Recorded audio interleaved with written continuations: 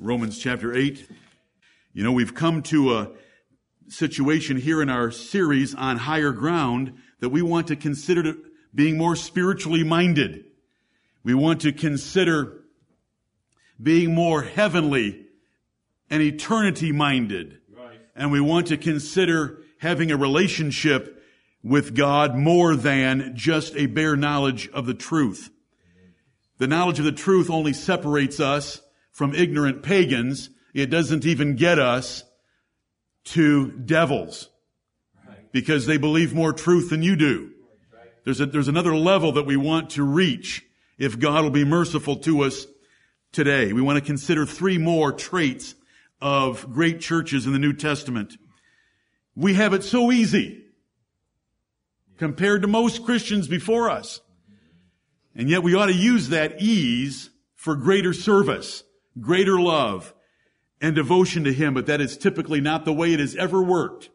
It is affliction and adversity that drives men to want to walk with God more closely and spend more time in prayer and love Him more dearly than prosperity.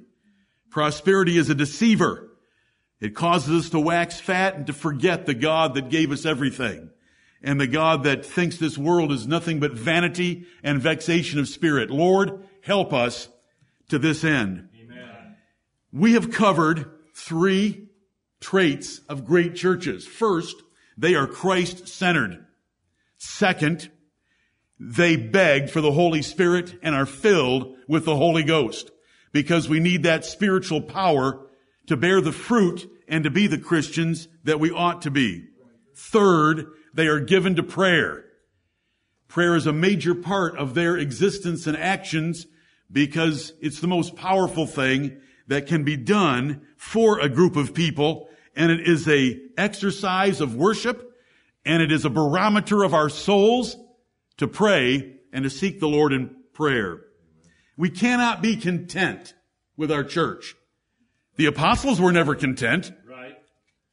There's no apostle that wrote an epistle in the New Testament and said that church had arrived and they could just relax. Jesus Christ certainly didn't say that in His 7 letters to the 7 churches of Asia in Revelation chapters 2 and 3. They pressed those churches on because there's a constant war for our minds. There's a constant war for our hearts. There's a war for our lives, our families, our church. And we need to put up a fight and be increasing our resistance and seeking after greater mercy and knowledge than we have. They press the churches to perfection, and that's what I want to do for us in this series of messages. In Romans chapter 8, it introduces us to the importance of being spiritually minded. That means that our thoughts are about spiritual things instead of carnal, earthly, natural, worldly things. And what a struggle we have, for obvious reasons. We have the flesh that loves this world, and we live in the easiest, most prosperous times of any Christian before us. Right. No Christians have ever faced such an onslaught of prosperity, luxury, time, pleasure, entertainment, hobbies, and what do we want to do now for fun? Never has anyone had so much, and yet we want to give the Lord more by ruling and keeping down this desire for earthly pleasures. Amen. Romans chapter 8, everyone loves verse 1, but let's look at where verse 1 leads us. There is therefore now no condemnation to them which are in Christ Jesus, who walk not after the flesh, but after the Spirit. Their lives are directed by the Spirit of God. For the law of the Spirit of life in Christ Jesus hath made me free from the law of sin and death. For what the law could not do, in that it was weak through the flesh, God sending His own Son in the likeness of sinful flesh, and for sin, condemned sin in the flesh, that the righteousness of the law might be fulfilled in us, who walk not after the flesh, but after the Spirit. For they that are after the flesh do mind the things of the flesh, but they that are after the Spirit, the things of the Spirit. For to be carnally minded is death, but to be spiritually minded is life and peace. Because the carnal mind is enmity against God, for it is not subject to the law of God, neither indeed can be. So then they that are in the flesh cannot please God. Right. Introductory verses. You have a mind. Your mind thinks about things. What your mind thinks about, your mouth releases every now and then to relieve the pressure. Out of the abundance of your heart, your affections direct your mind. If you want to start at the root of it all, it's your heart. Your choices of your affections direct what you think about. What you think about feeds your mouth. And what comes out of your mouth is an indicator of what's in your mind. And what's in your mind is an indicator of where your heart is. We can look at it in either direction. But this passage is telling us that we want to be spiritually minded because it's life and it's peace. It's the evidence of eternal life and eternal peace, and it is the means of life and peace now. The abundant life is had by being spiritually minded, not carnally minded. We've learned from Philippians chapter 3 that belly worshipers, God's choice of words, twice in the New Testament. Romans chapter 16, Philippians chapter 3. Belly worshipers. Someone who worships their own belly. It tells us, after telling us that they are the enemies of the cross of Christ, it tells us what characterizes or what makes a person a belly worshiper. They mind earthly things. They mind earthly things. They want to think about the things of this life. That makes them a belly worshiper, and that makes them an enemy of the cross of Christ, because Jesus didn't die for us to help us have a better life with the earthly things here, but to give us eternal life with His Father in heaven. He did indeed purchase for us peace with God so that we can have a more peaceful existence while we're here below. But He didn't die for us to embrace all the things of this world and take our fill of them. We should be minding heavenly things. Our thoughts should be about other things. This is the great threat to the churches of Jesus Christ in the year 2015, especially in America. We have too much junk. We have too much stuff. There's too much entertainment. Making a living is too easy. And there's all this onslaught of pleasure and entertainment that is thrown our way. We want to renew our minds. Romans chapter 12, verses 1 and 2. Remember Abigail? Romans chapter 12, verses 1 and 2. That's been her theme for several weeks in school, is renewing her mind. And we're supposed to, because of the mercies of God, renew our minds. Choose to have a new mindset for how we think about everything. Because, and the Bible tells us how to think. The Bible tells us how to think about our marriages, how to think about our children, how to think about our jobs, our nation, eternal heaven, a relationship with God. Everything else is declared to us here in the pages of God's Word. And we want to renew our minds. Remember, Romans chapter 12 comes after 11 chapters in Romans. That church, Paul said, had faith that was known throughout the whole world, and yet he wrote to them and told them they needed to renew their minds. Right. If he wrote them and told them to renew their minds, surely he would say the same to us. And so we're taking as our opening passage, not Romans 12, not Romans 1, but Romans 8 right here, which tells us that the carnal mind is enmity against God. It is not subject to the law of God, neither indeed can be. That's verse 7. Verse 5, they that are after the flesh, those that live by their flesh, do mind the things of the flesh, but they that are after the Spirit, the things of the Spirit.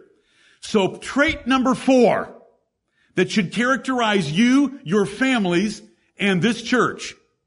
We are spiritually minded.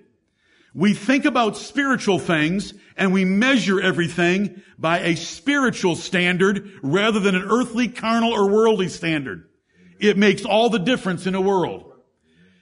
What is a successful life? Does it have to do with a degree? Does it have to do with income? Does it have to do with the square footage of your home? It doesn't have to do with any of those things. But the world tells us that. And I have preached all these things to you before. I've used slide presentations on Wednesday evening. How do you measure your life? The world wants you to measure it one way, and God wants you to measure it a different way. Right. Are you a success or are you a loser in the sight of God? And He is strict. He is a hard and austere man, as one lazy Christian put it in Matthew chapter 25 and Luke 19, who put up his talent or his pound in a napkin. We want to be spiritually minded for the Lord's sake. Amen. Let this mind be in you, which was also in Christ Jesus. Philippians chapter 2 and verse 5. For we have the mind of Christ. 1 Corinthians 2:16. By regeneration we have it, but if you don't use it, you won't be looking like Jesus Christ. 1 Peter 1 told us to gird up the loins of our minds. We're to tie them up tight with a girdle of the Old Testament, not the junk sold today. Tie it up tight so that we can direct our mind and our thinking after God's thoughts and think the things that He wants us to think about. Oh Lord, help us. Paul prophesied that Christians were going to be assaulted with a love of pleasure. And so most Christians today are lovers of pleasure more than they're lovers of God. We do not want a church like that. When we assemble, we want our conversations to be about spiritual things. We want our thoughts to be about spiritual things. We don't want our church to be known for carnal activities or worldly programs. We don't want to entertain our youth. We don't want to supply recreation for them. We want to teach them that real Christians, Bible Christians, are spiritually minded and think on Jesus Christ, His Word, and eternal heaven to where we're going. Right. And it's a huge difference today. It's too bad. It's too bad that we are not all underfed, brutalized bond slaves. And we're meeting outside in the rain this morning under some trees. It is too bad that you're fat, fed, happy, not abused, and can take or leave your job. And you only work 40 or 50 hours a week. It's too bad. Because if your life was a little harder, you would understand the 3 points that I'm going to make today a whole lot easier. Right. And you would crave them. And you would find in them a relief and balm for your soul. But now they are boredom and drudgery, and you don't want to hear them because you want to get back to your soap bubbles. You want to stick your little dipstick in again and blow another bubble. And that is all your life is. It is nothing. If you were smart enough, you would call your life vanity of vanities and vexation of spirit. Because real life is having a personal relationship with God and His Son, the Lord Jesus Christ, and looking forward to being in heaven and inheriting an unbelievable, never fades, doesn't spoil inheritance reserved for you. But we're looking for, I'm hoping for at my next performance appraisal that I might get 5%. Listen, folks, 5% of nothing is nothing. Right. Why do you care in comparison to getting to heaven and hearing, enter thou into the joy of thy Lord. Right. And having an eternal inheritance. So number 4, and we do a decent job, but we want to be better at this. None of these things that I'm mentioning require an overhaul of our church, because for 35 years the Lord's been gradually leading us more and more in these directions. Right. But we want to increase and abound yet more and more, because that's what the apostles desired for their churches. There's so many exciting things in our lives and in our world living in America in 2015. It's a curse. It's a blessing that can become a curse if we don't keep it in its proper place. We have too much. We're so busy. We're running to and fro from what's the next fun thing we're going to do. God didn't create you to have fun.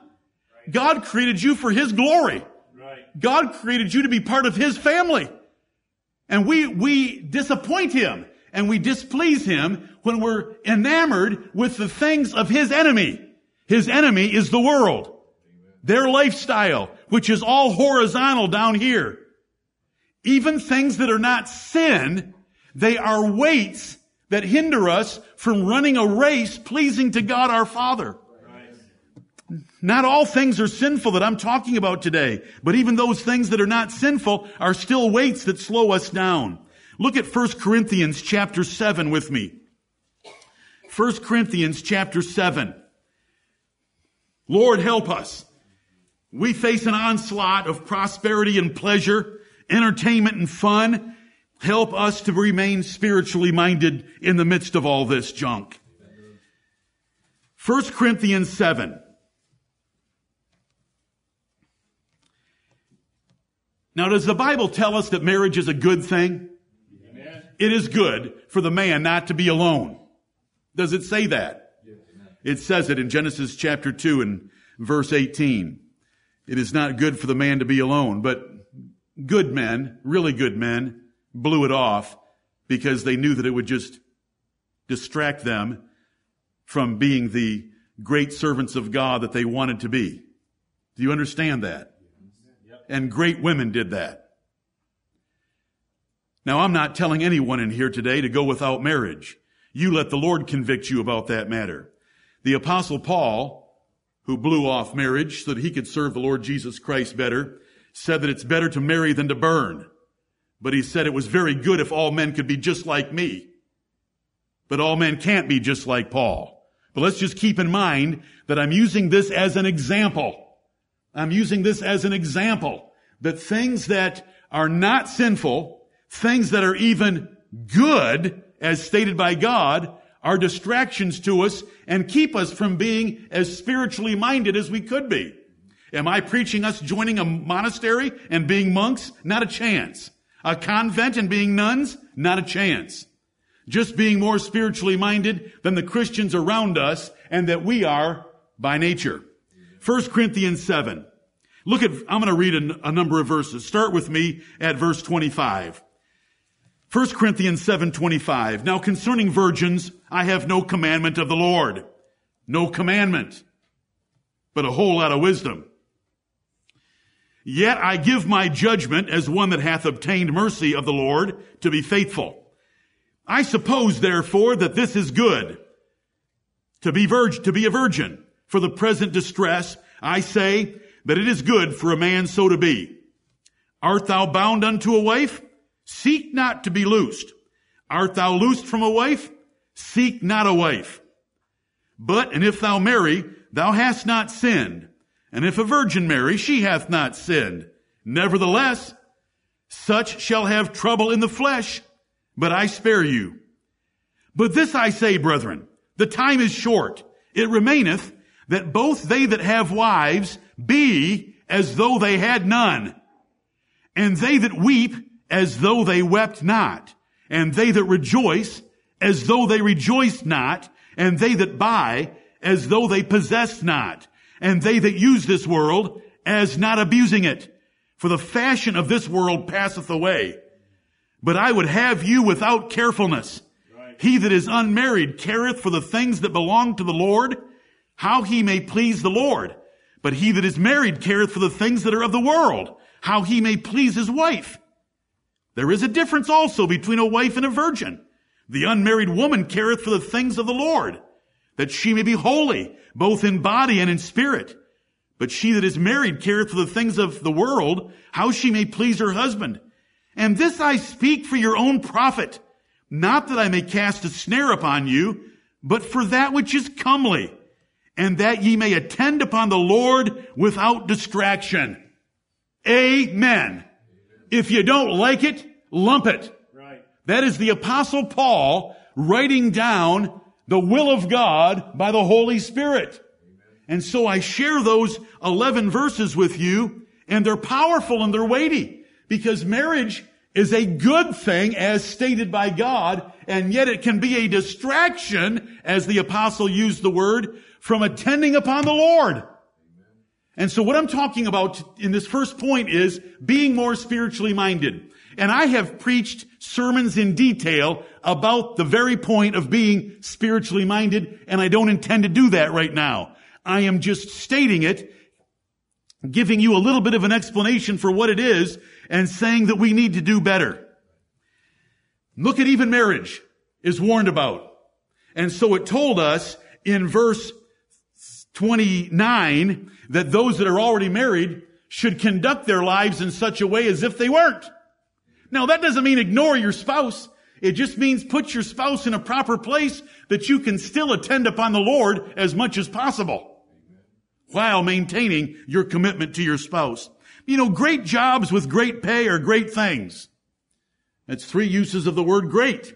And we should work diligently and advance according to Bible rules, but it is a lesser thing by far than being spiritually minded. Right. We preach both in this church, and that's a danger, but not really, because it's God's word.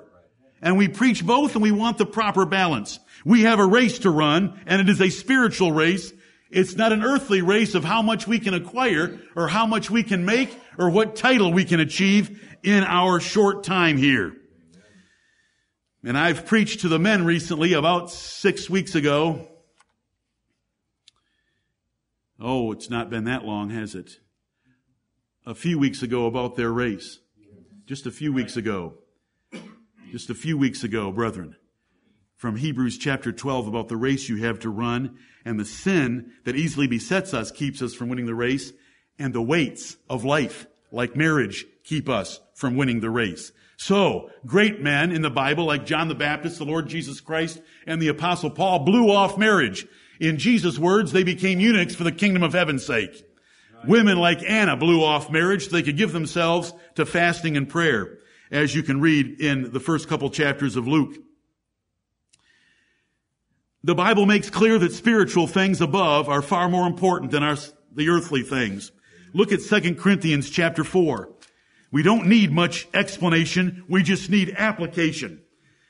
And so what we want to do is make sure that we think more about spiritual things.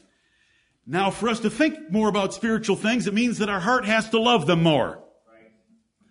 And we learn to love them more by going to the Lord and asking Him to increase our affection for them, feeding upon the Word of God, where the right priorities always exist in Scripture, so that our hearts become more and more in love with the Lord by confessing sins and keeping earthly, carnal, worldly inputs at a minimum, so that our love for Christ and love for heaven and love for Him and His people and His kingdom grows in our hearts.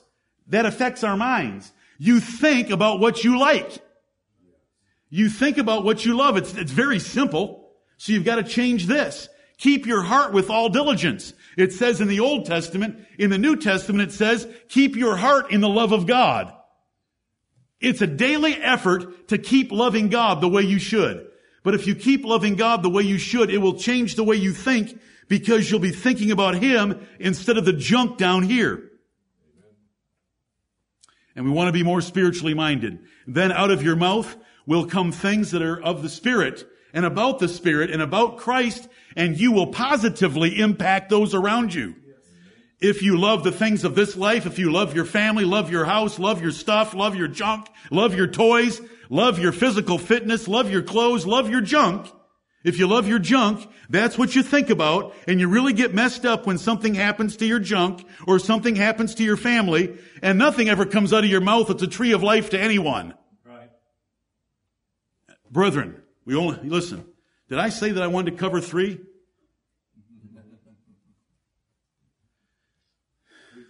It's simple, but it's a choice. Right. It's a choice we've got to make, and it's a choice as a church that we want to make. Look at 2 Corinthians chapter 4, verse 18. While we look not at the things which are seen, but at the things which are not seen. For the things which are seen are temporal, but the things which are not seen are eternal. If you can see it, it's junk. You say, does that mean my spouse? Do I need to read 1 Corinthians 7 to you again? That those which be married be as though they were not. In comparison to Christ, marriage is junk. Because of Christ, we love our spouses. Right. And that ought to be the highest, most stable, most powerful reason for loving our spouses, is because of Christ. And the Bible does use other motivations to keep us loving our spouses as well, but that should be fundamental. Look at the verse. If you can see it, it's junk. It's going away.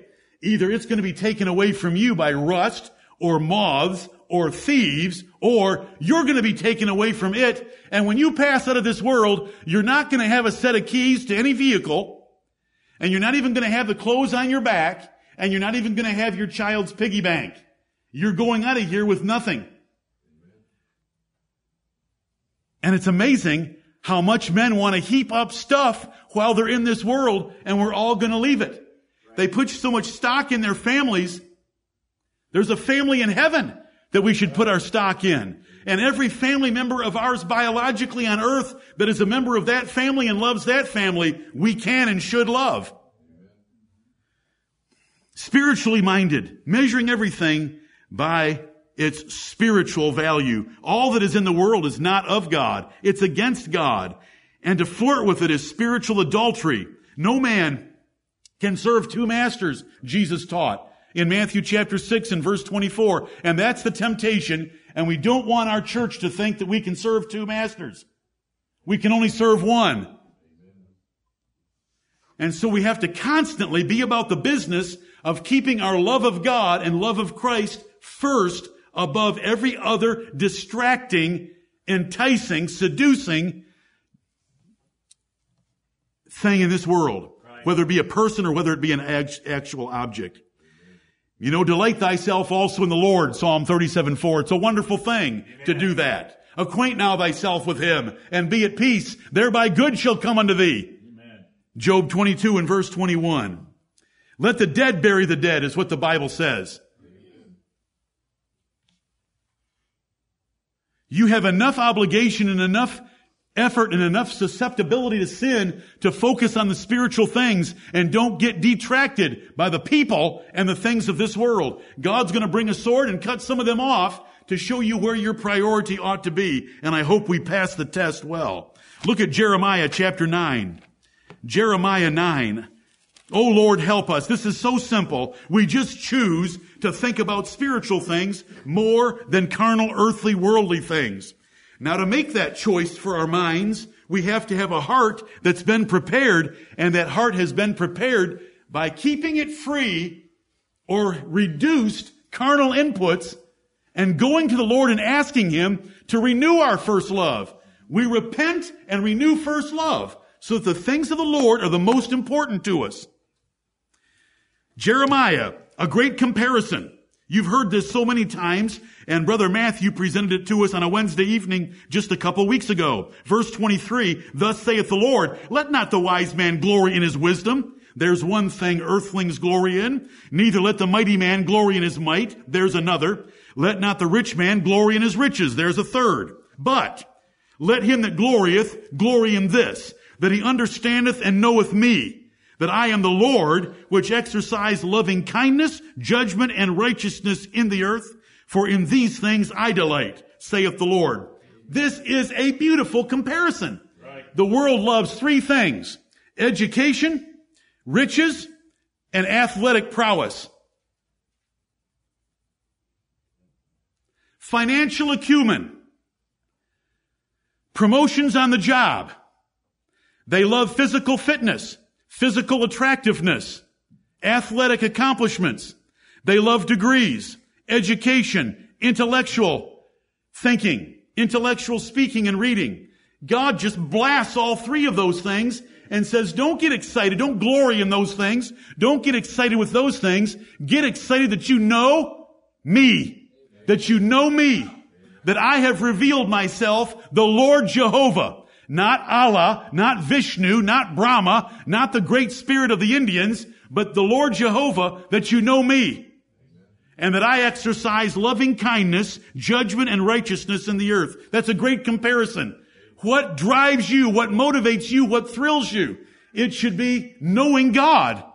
Not these other three things. But the world constantly assaults us with these three things, and our flesh loves these three things. We love to be the intellectual in a circle that has the answers the others don't have. We love to have more money and a higher position and a better title on our business card than the others that we're having lunch with. And on it goes. We love to be more physically fit. And who cares? Do you know how much of those three you're going to take with you when you go? When the Lord sends His lowest, stupidest angel to meet you at heaven's gate, you're going to immediately know that you are retarded. So you're not going to have any intellectual prowess to speak of. And when that angel moves across the universe like a flash of lightning, you're going to realize that your 25-minute 5K is kind of slow. Let's be spiritually minded. When we come to church, let's not talk about stupid things like the rain and the weather, unless we're going to talk about the Lord being in charge of it and starving California of water and giving it all to us. Amen. Have you read anything that's been going on recently? I bless His holy name. They're getting what they deserve, and I hope that we're getting a little bit of what this state deserves. So many churches get together and the guys are talking about their softball team or their basketball team or some sports team, professional sports, or this or that. No! And we're good. We're good. But you know what the apostle would say if he was here? Yet I pray that you would abound more and more. Amen. So that's why I'm preaching on it. Amen. We've learned those things. We know what it was like being in those churches before that talk about those kind of things as soon as the service ends, and they talk right up to it starting. Health, wealth, family, friends, jobs, politics, houses, cars, and all such are far lesser than spiritual things. I hope you enjoyed the song that we sang before the preaching this morning, What Empty Things. Amen. In that second verse, I believe it was, and the second line of that second verse, it said that wealth, safety, health, and all my friends are nothing in comparison to God. Amen. And I've been trying to preach that recently. Some of you may have felt a little hurt because I was ridiculing health. I'm sorry if you were hurt, but the point is in comparison. And I want to show you that songwriters who have their priorities correct do not value health very highly. Because it would be better if we had a broken down body and a fat soul than to have a physically fit, perfect health body and a starving soul, or a carnally minded soul, or a lean soul, as the Bible describes it. We need to direct our conversations and encourage each other towards spiritual subjects, just like everyone else directs subjects to their job. Don't let it be anyone in this church membership. You want to talk about your job. Your job is so unimportant compared to your relationship with the Lord. Right. When people get together, they want to tell you about their new friend. They want to tell you, look, I'm engaged. Who gives a rip that you're engaged? Do you know that you're the bride of the Lord Jesus Christ, the high King of heaven? You know what I'm saying. I'm doing a comparison. A comparison between those two things. And yet, there are people that will constantly be talking about their job, about their health, about something new they bought, about a new friend, about being engaged, but they don't pop those things as freely about the Lord Jesus Christ, about heaven, about the Word of God, and the kingdom of the Lord Jesus Christ. Why? What's wrong? Because their priorities are turned upside down. They are of the world. They are belly worshipers. They are the enemies of the cross of Christ. If you don't talk about the cross of Christ, you're the enemy of the cross of Christ. You're minding earthly things. Lord, help us. You know, they want to get together and talk about their babies. My baby burped more this week than last week. My baby got potty trained. Well, did you get eternally trained this week? And there is a place for women to help each other with babies. But brethren, when you meet the Lord Jesus Christ, He will be asking you, and it will be not like hearing me. He will be asking you why you didn't talk about Him, why you didn't love Him, why you didn't think that heaven was worthy of your noting and looking forward to, that you are looking forward to something else that you're going to do this afternoon or tomorrow. He'll ask. And He'll expose you that you were a belly worshiper, and we don't want any. When you get with even one soul, brethren, you should have an agenda to protect that conversation from folly so that it directs itself spiritually. We have to talk about worldly things from time to time, but let's always put them in a spiritual light. You know, when we talk about success in the job in this church at men's meetings, we talk about it always on a foundation of Bible verses. Bible verse after Bible verse after Bible verse. This is what God wants you to do, and this is the limit. He doesn't want any of us to be rich. He wants us to achieve these financial goals. And we want to always present it that way, and we want to talk about everything that way. What does your Facebook page say about you? What is its theme? Its content? Its appeals to those that might happen to look on it and waste their time doing so? What does your Facebook page have? When you write an email or send a text, how often do you include a verse, not as letterhead? That's cheating. Sending a verse with a point to make to improve somebody's life. Right. Fathers need to take the lead to set the foundation, parameters, and goals for their family that were more spiritually minded.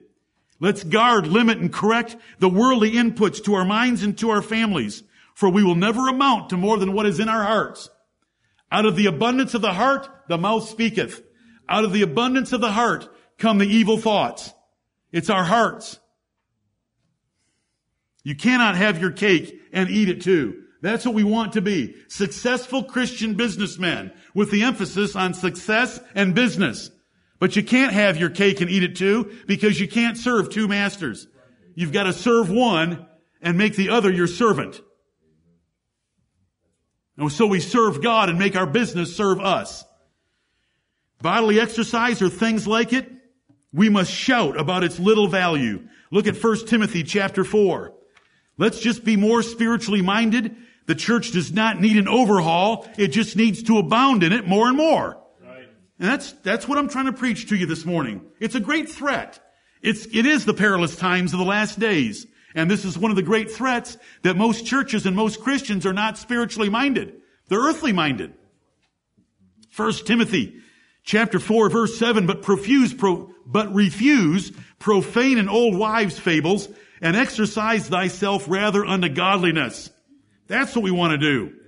Verse 8, for bodily exercise profiteth little, but godliness is profitable unto all things, having promise of the life that now is and of that which is to come. This is a faithful saying and worthy of all acceptation.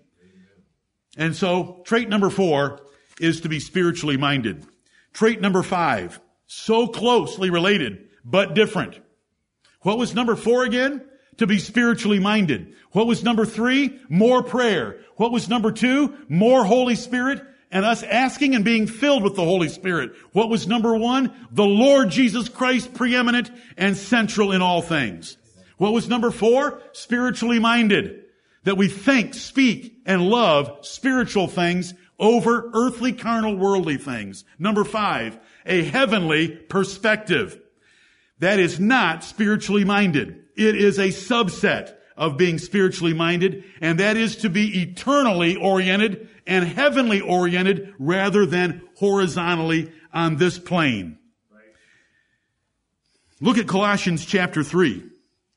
Colossians chapter 3. We are looking through the Bible for traits of great churches. Traits that Paul said we ought to have so that we get more of them and do them better, so that we can be a better church for the glory of God and the profit of our souls. Colossians chapter 3, verse 1. If ye then be risen with Christ. This rising with Christ here is your baptism. It's just been described back in chapter 2 and verse 12. If ye then be risen with him, if you're baptized Christian, seek those things which are above, where Christ sitteth on the right hand of God. That's a heavenly perspective. You're looking up, not horizontally. Set your affection on things above. You should love what's coming, not on things on the earth, the things you have now. For ye are dead. Christ dying for us killed us as far as this world is concerned. This world is no longer our resting and stopping place. We're pilgrims and strangers passing through it. Right. For ye are dead. Where do we die? In the waters of baptism. Yep. Bury me, pastor. Bury me and get this over with. Let me rise to walk in newness of life as a Baptist that is spiritually minded with a heavenly perspective. Amen.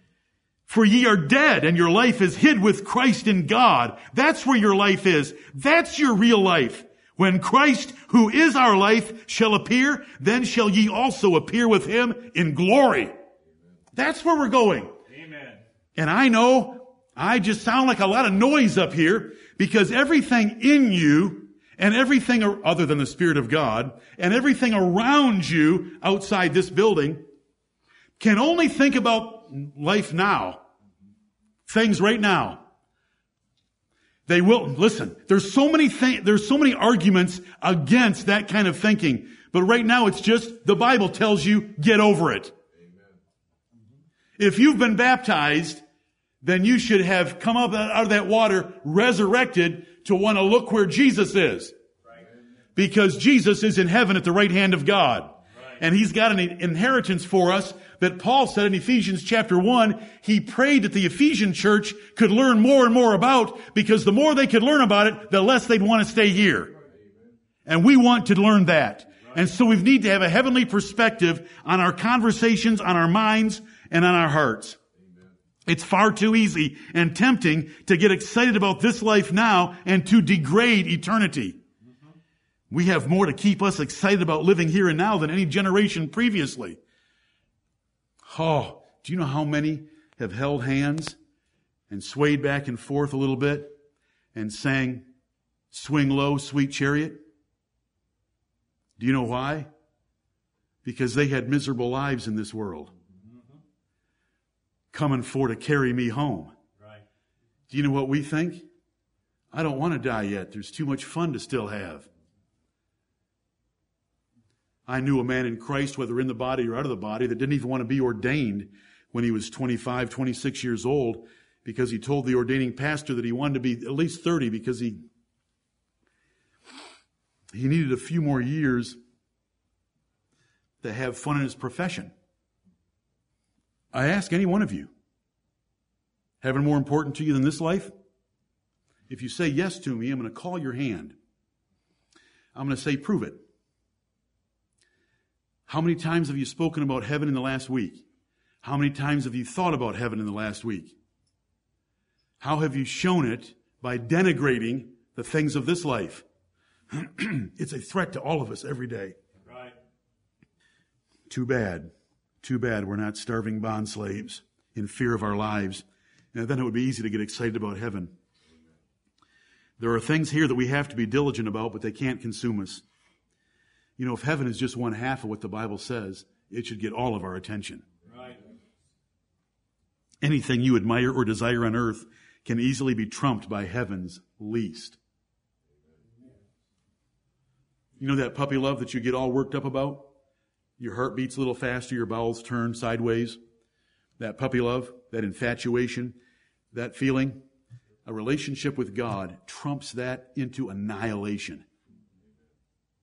No fellow sinner can give you the same feeling and fulfillment and satisfaction, joy and excitement as knowing that the eternal Creator, Jehovah, I am that I am God, has revealed himself to you, loves you, and has committed his Son to be the guarantor of your eternal life.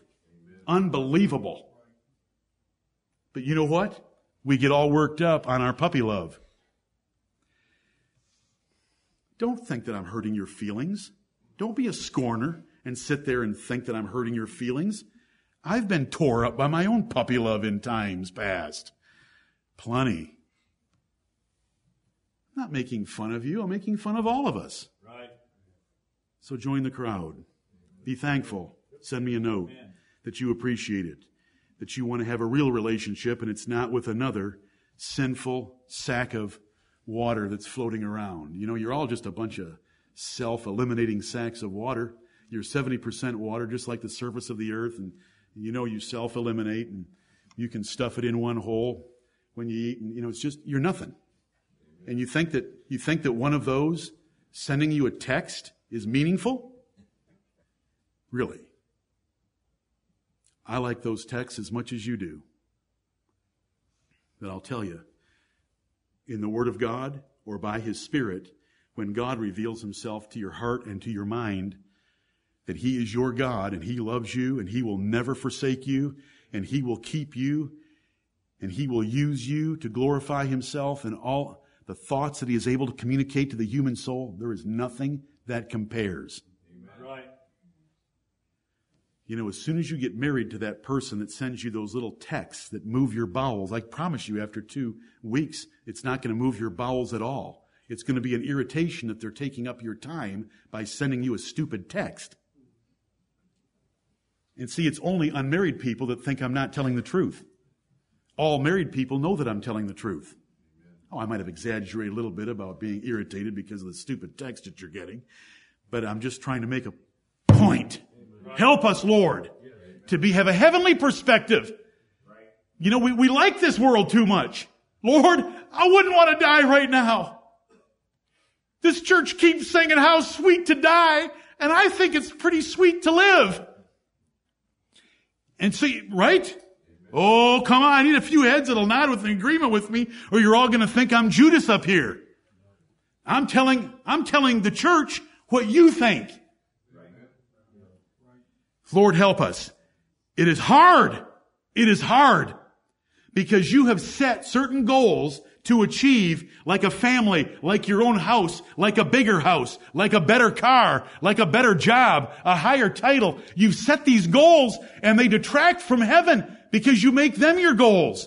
Let's live in light of heaven like this passage right here tells us. I love these verses. I know you've heard them from me before, but when it says, if ye then be risen, you're baptized, I've got you. If you're baptized, then we should have our affection up there because our life, our real life, is hid with Christ in God. It's not down here. Right. Remember, the Lord led us through the epistles of Peter. What was Peter's epistles about? Up there. Right. We couldn't get anywhere. 1 Peter chapter 1 verse 3.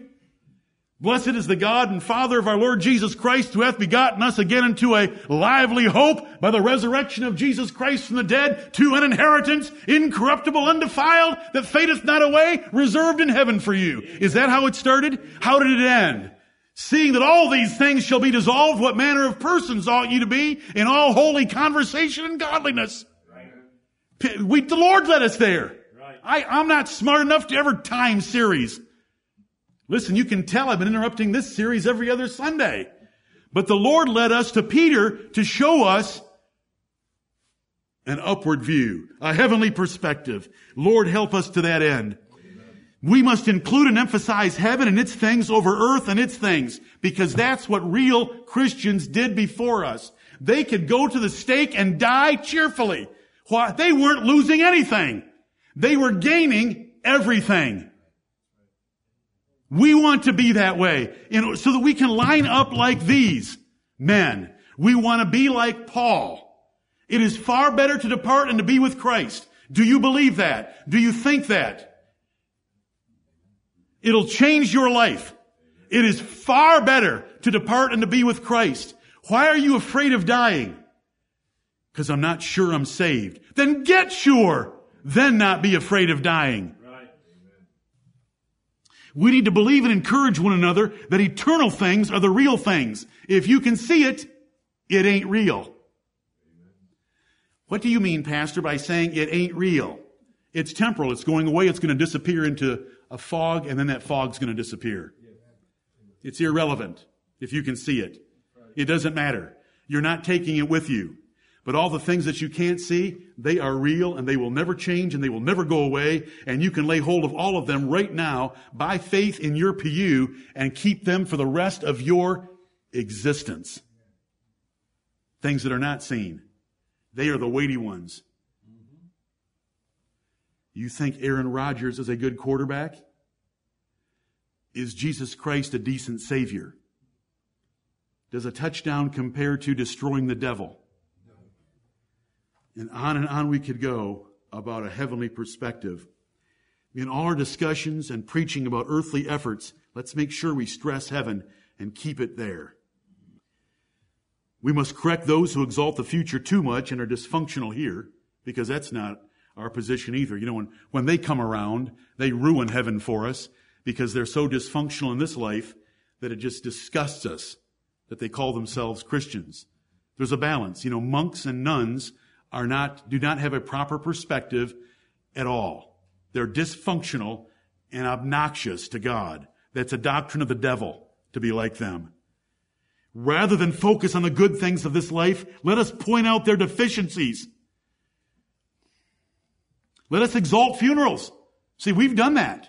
Let's keep exalting funerals. And there's going to be many more, and they're going to start to accelerate. As great events of departure. Do you know what a funeral is? A departure of someone to a better place. A departure.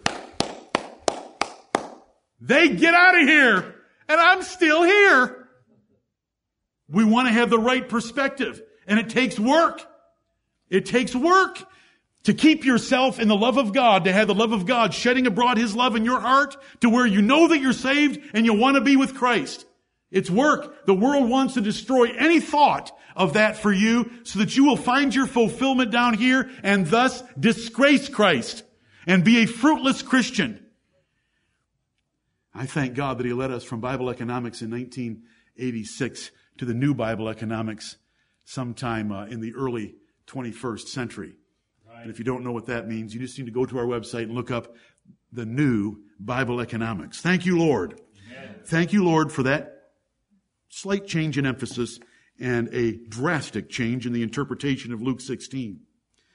We want to learn to number our days here and realize how few and brief they are. Right. We should identify and remind each other of the deceitfulness of this life. Amen. Very quickly. Number 6, a relationship over religion and truth. Number 4 was spiritual mindedness. Number 5 is a heavenly perspective. Number 3 was more prayer. Number 4 was being spiritually minded. Number 5 is a heavenly perspective. Number 6 is relationship over religion. God saved you to know Him. Look at John chapter 17, please. Very quickly. I promise. John 17, very quickly. Why did God save you? Did He save you because He felt sorry for you? No. He saved you for His own glory. For Him to reveal Himself to you as a vessel of mercy. John chapter 17, verse 2, Jesus is praying here. It's in the red writing. This is just before He was crucified. As thou hast given Him power over all flesh, that He should give eternal life to as many as thou hast given Him. And this is life eternal, that they might know Thee, the only true God, and Jesus Christ, whom thou hast sent. 1 John 5:20 teaches the same point by the same Bible writer. This is life eternal, that they might know Thee. There is a personality. There is a being in the universe that trumps all of our beings and personalities all together. Right. And all the angel personalities. There is a being. There is a person. And I do not even like using that word, but to describe the Godhead. There is a God. I am that I am. His name is the Lord Jehovah. His Son is the Lord Jesus Christ. And He saved you so that you could know Him. Incredible. He has married us. He has adopted us. Which expression do you like the most?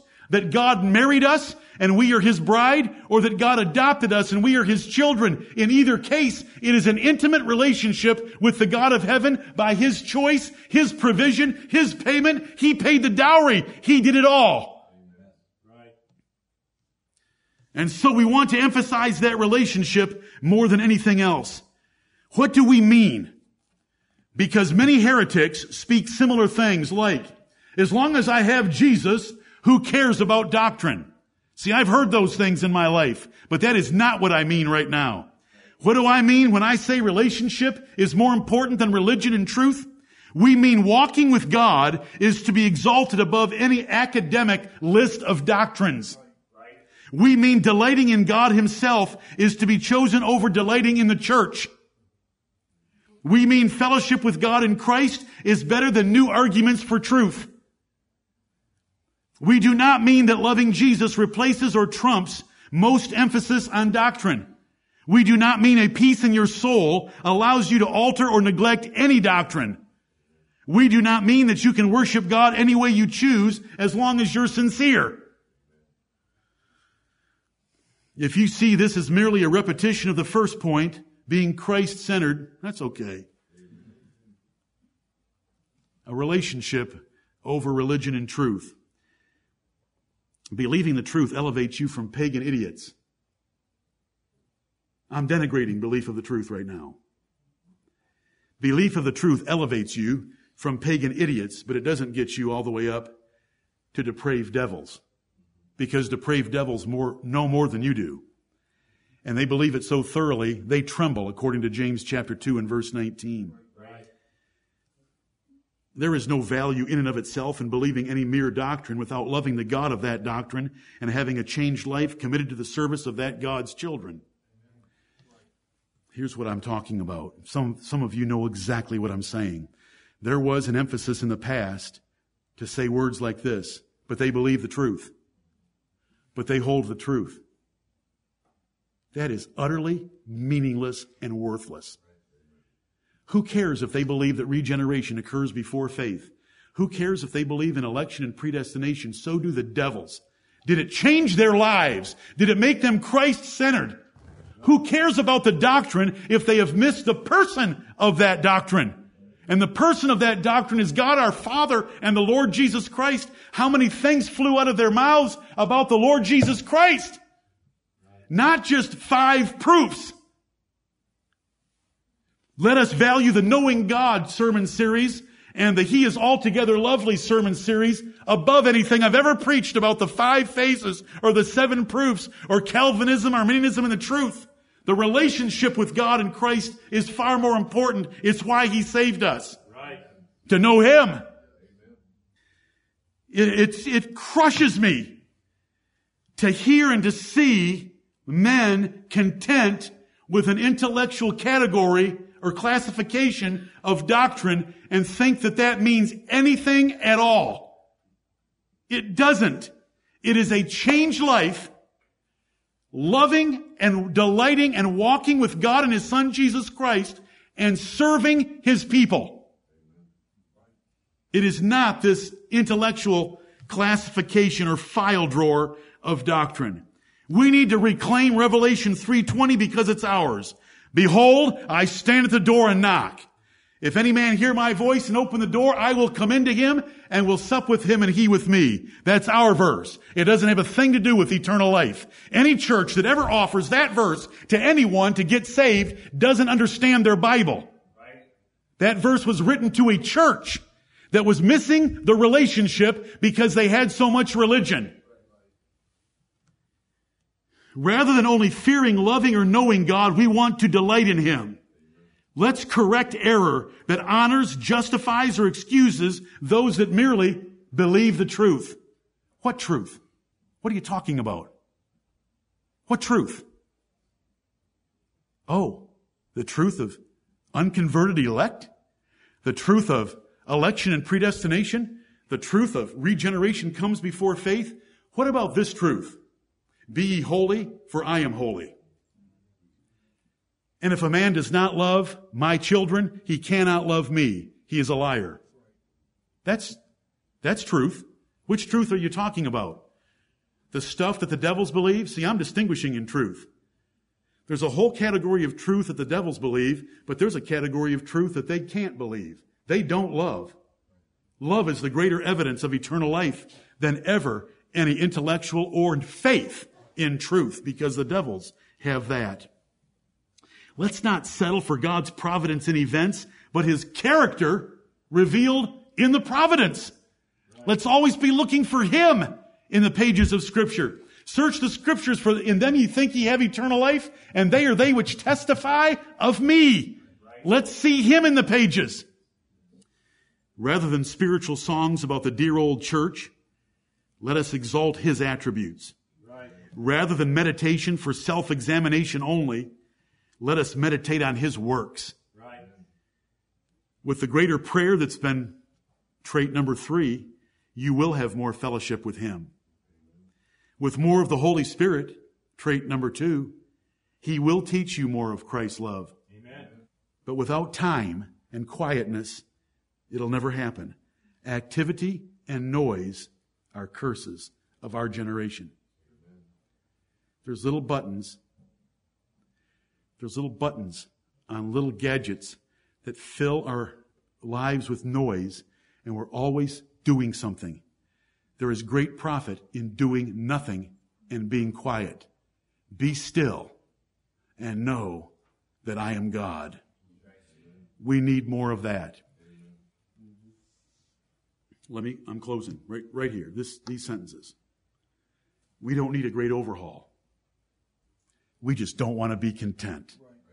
We just want to keep pushing upward and onward on a trajectory toward heaven. We want to find the traits in the New Testament that characterized great Christians and great churches and adopt them as our own and increase in them more and more. That's what I'm preaching for. I'm not mad at you. I'm mad at the flesh in you and the flesh in me. I'm mad at the flesh all around us. I am mad at the world that assaults our flesh. I am mad at how hard it is for us to truly be spiritually minded with a heavenly perspective and appreciating our relationship with God when there's so much that wants to pull us away from it. But let's pray for it for each other. Let's work for it for each other. And we can have it. We can do this. This is not impossible.